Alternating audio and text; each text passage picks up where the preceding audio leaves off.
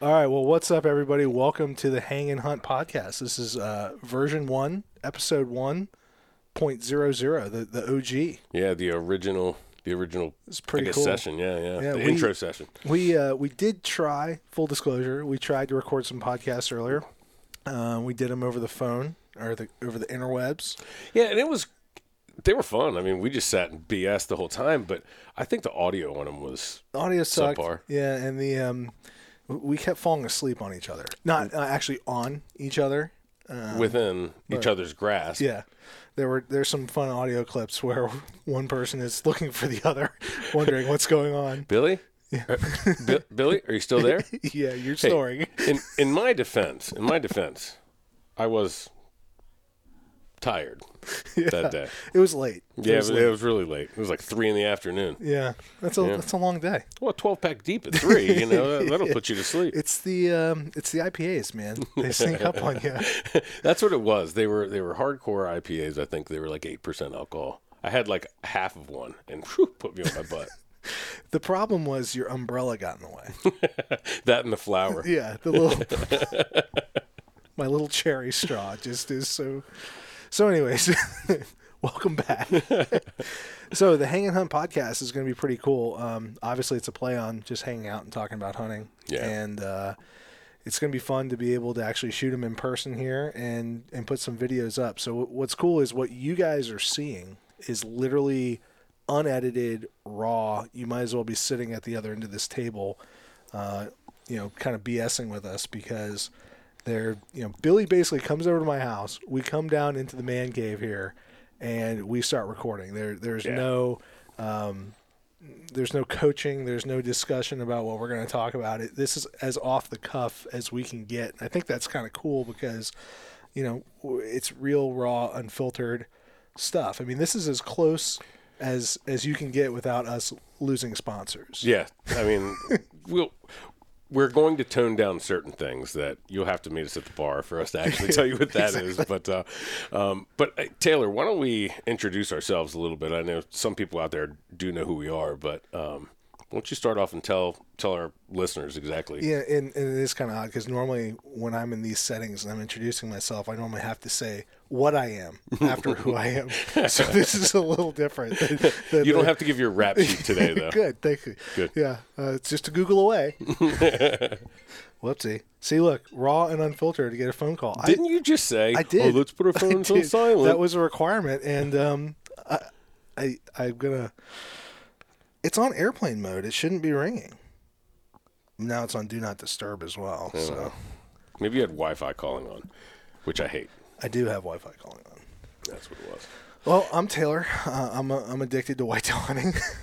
Yeah, so for anybody out there that doesn't know me, my name's Taylor Chamberlain. I live in Billy, and I live in the outskirts of Washington, D.C., so we live in the suburbs of Northern Virginia, and I hunt whitetail deer, so do you. So what's cool about that, though, is we have an incredibly overabundant whitetail population here in D.C., and I don't know why I'm looking at you, because you know all this. I'm beautiful. That's why. I just can't take my eyes Just start batting your eyes at me, too. Hey, girl. It's a little butterfly.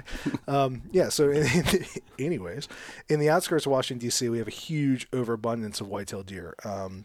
So much so that the Department of Game and Inland Fisheries are unable to put a number on that in order to quantify it. But yeah, there have been numbers thrown out. I think the biological carrying capacity optimally is like 15, 20 deer per square mile, and there have been figures that have been thrown out in these regions of 1, 2, 3, 400 deer per square mile. And when you have deer poop littering people's yards and you can't take a step and it looks like you're, stepping on raisins everywhere, the deer population's out of control. Yeah, it's out of control. And we'll get into that more so because that doesn't mean that hunting here is easy just because there's clearly an abundance of deer, but they figure out pretty quickly that you're hunting them. But, to get back to kind of introducing myself, I hunt anywhere from 150 to 220 plus days a year. So I haven't figured out if my wife hates that or loves that. We'll talk about that. That's probably its own episode. That's going to be a huge topic that we need to cover because my gardener loves it when I'm gone, and my wife does too. Yeah, that's weird. But little Juanita, she's so great. Yeah. So, I mean that's me in a nutshell. I basically I'm a bow hunting junkie, and Billy and I together, we have a ton of properties that we hunt on in order to reduce the overabundant whitetail herd here. Yeah. So Billy, who are you? Hey. Now you know I'm Billy. My name's Billy Phillips. Like Taylor said, I grew up in this area around D.C. and I grew up in a hunting family. I didn't really get serious into bow hunting until after college when I moved back up here, and I knew I wanted to get back into whitetail hunting, and I was a teacher at the time, and I had a few of my students and their parents who would say, "Hey, oh, you're a bow hunter? There's so many deer in my backyard. You should come over." And that really just started a snowball effect, and I actually started shooting a lot of deer in people's backyards, met a few like-minded people, and went on from there. We do tons of hunting, and we've had to figure out how to do that and have a balance in our lives, because when you have so many deer and unlimited tags for antlerless deer, at least, it's a kid in the candy store. So we have a ton of experience with that type of hunting, and for me and Taylor also, we're not only whitetail hunters. You're into fishing and upland hunting and stuff like that, and I'm a falconer also. So we're in the outdoors a lot, even though sometimes it's just in people's backyards. Yeah, and what's kind of interesting about all that is, Billy grew up in a hunting family. I did not grow up in a hunting family. I actually taught myself how to hunt, but I got really into hunting when I was in college, which is when I learned how to hunt. And then what were you hunting for in college, Taylor? A good time. Yeah, but any time that I was able to drive a car, I was out in the woods hunting, and we were both competitive in college. You were a wrestler. I played golf. But it was funny. I did not know Billy until I moved back to this area, and we met through a mutual friend because, I was getting into the urban hunting, and Billy had a lot of experience in it. And I mean, we just kind of hit it off right away. And as people that loved being outdoors, loved hunting, loved going to the bar, and and it's that was what, like 12 years ago? Yeah. 13 years ago. Yeah. It was at least 12, 13 years ago. Yeah. Lucky 13, right? and like one of the first times we hung out, like, do you remember I was in a townhouse and you were asking me about like the tree stand stuff I use? Yeah. And that's right. And I was like, well, this is my saddle. Let's go check it out. And there was a tree that was like this big around in my front yard.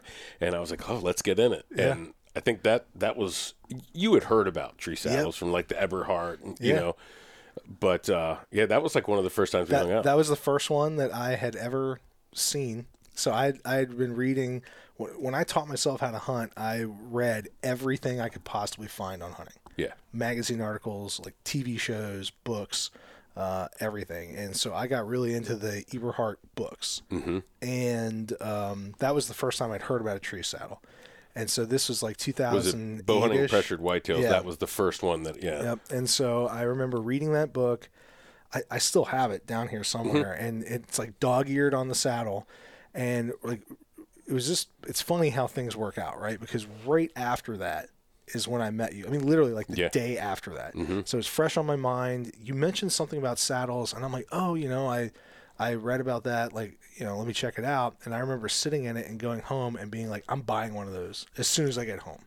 Were they still in production then? No. That's right. And I didn't know that. So I hadn't realized that they were not in business anymore, mm-hmm. but I found one on eBay, and I didn't even know that there were different models of them, right? Like, you were like, tree saddle. Yeah. I'm like, that's what Billy had. I bought it. And, later, now hindsight obviously being 2020, they had one that had a detachable lineman's belt, mm-hmm. which is the one that you had, mm-hmm. because you actually wrote an article for them that mm-hmm. got published, right? Mm-hmm. You and Kiki, mm-hmm. and, Kiki is a buddy of ours named Kevin. And, so you had that one. I bought just the first one I found on eBay, and like I was like pretty fresh out of college at the time, like new to working. I had like no money, and I remember this thing cost like $150. I think buy it now on eBay, and I bought it, and I remember thinking to myself, I'm not going to go out to the bars for like a week. A week, that's one session for you. Yeah. This was a big deal. I'm like a 22, 23-year-old. You still went though, because all you did was, "Hey girl, buy me a drink." Yeah, I did. A ladies' night, I had to dress up. That was more frowned upon back then. But I remember buying this thing and thinking like, oh, geez, like $150. Yeah, and then you realized, oh, I can't climb the tree. I don't have sticks yet. Yeah, yeah. And actually, funny you mentioned that. I went to like Dick's Sporting Goods, sold the one by your house, sold Lone Wolf, and they had them on sale. I remember I got some like crazy deal. I bought 2 packs of sticks. They were like $80 a pack on clearance, because I think it was like January, February when we were doing this.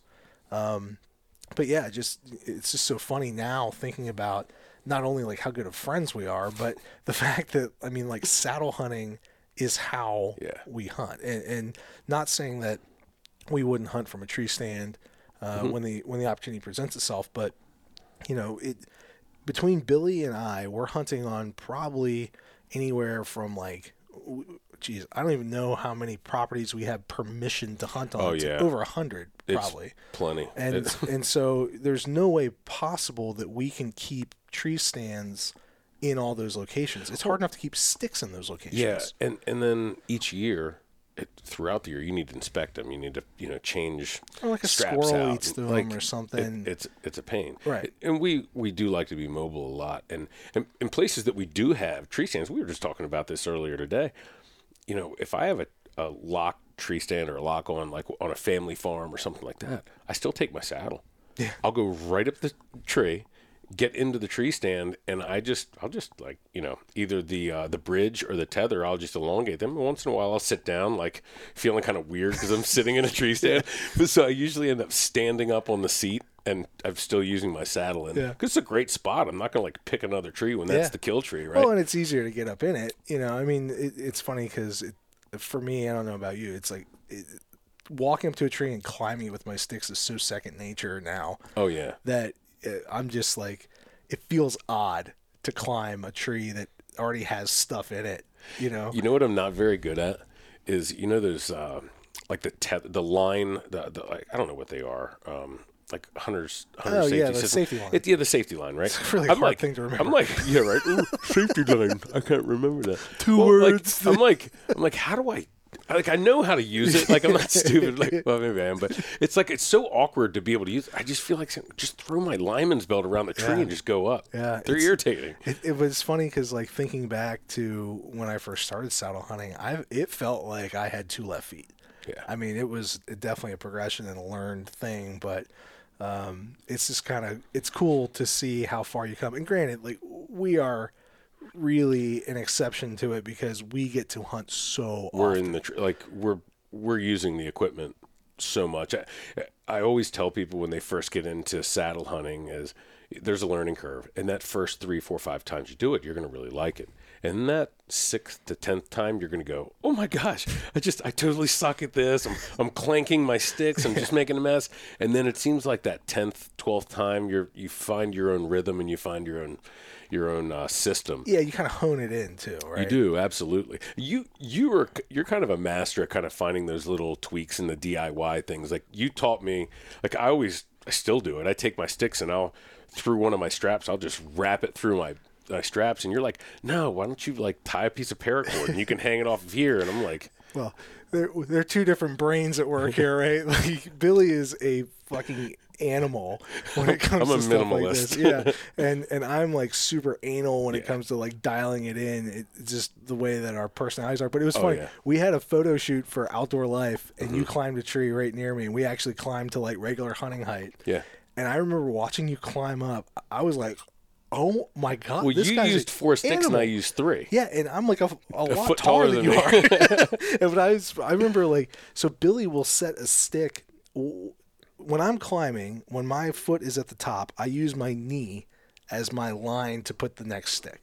Yeah. Within an inch or so, that's fine. But Billy will actually make his first step onto the tree. Yeah. And then push Lineman's off belt the around, tree push and off and step climb. up. I mean, Yeah. and I'm talking like this much of a distance for people that are listening instead of watching. Like 18 My legs are only inches. that long. Yeah, you have the inseam of a beagle. You're like Ernie Power. It's a bench beagle. But I mean, I was blown away at how comfortable you were stepping up that. Not in a bad way. I was really impressed with that because it never occurred to me in a million years that I didn't need to step on the tree. Well, you've seen me climb before, and I think what it is you're not looking at my feet usually. What? I mean, how is my phone ringing again? Turn it off. After Do Not Disturb mode is on. For all you Apple people out there, help a brother out. I think you have to call like 3 times in a row to get through the Do Not Disturb mode. No, I think you just have to turn your actual ringer off. Oh, there's a power button on this thing. Oh, there are? You actually turn your phone off? I could have put it on silent. Gosh. And still raw and unedited. Everybody gets to see the whole thing. Yeah, one more mistake, and it's going to be like... It's a flogging. You start stripping an article of clothing. We want people to watch this. Yeah, so anyways, basically our goals for this podcast are just like they are with all the content we put out there, is anything we can do to help educate people or put a smile on their face, we're all about. And so we're going to be here to have fun. Hopefully you guys have some fun with us and learn some stuff. And we have plenty of experience out there and lots of hunting stories that we want to share too, that the people who do know us and have heard our stories are always asking us to tell them again and again and again. Yeah, well, they get better every time we tell them too. Yeah, right? I tell you, when you hone your craft, right? Exactly. Yeah, so that buck was... Yeah, it's the biggest. But yeah, if there are any specific things that you guys want to know out there, feel free to leave a comment below on the videos or leave a comment on the podcast. But, let us know what you want to know. And or if there are any particular stories you want to hear also, feel free to ask. But, we're just trying to share the expertise that we have in over a decade each of hunting in urban areas. Yeah, 150 to 200 plus days a year. Like, I mean, we're not joking when we're talking about like almost at divorce level of hunting, and then traveling to hunt and then coming back home and hunting, which we were kind of joking about earlier. But, fortunately, we've gotten to a point in the hunting industry where hunting takes us places, and it's cool. But at the same time, it's definitely a little tough. Yeah, that can be, and we're gonna dip into an episode about that family life balance that you have to have when you hunt so much. And I'm 100% sure there are people listening right now who are saying, "Yeah, my wife gets a little irritated, or my significant other, my husband and wife get irritated because I'm out in the woods all the time, or when I'm not hunting, I'm shed hunting, or I'm scouting, or I'm going to a seminar, or I'm shooting my bow indoor, or doing 3D, and how do you balance that?" And we'll definitely delve into that because we've been down that road a lot. Yeah, so still battle it a little bit. Yeah, no, for real. So hopefully you guys enjoy it and let us know what you want to hear. So we'll see you soon. Thanks for listening. Thanks, guys.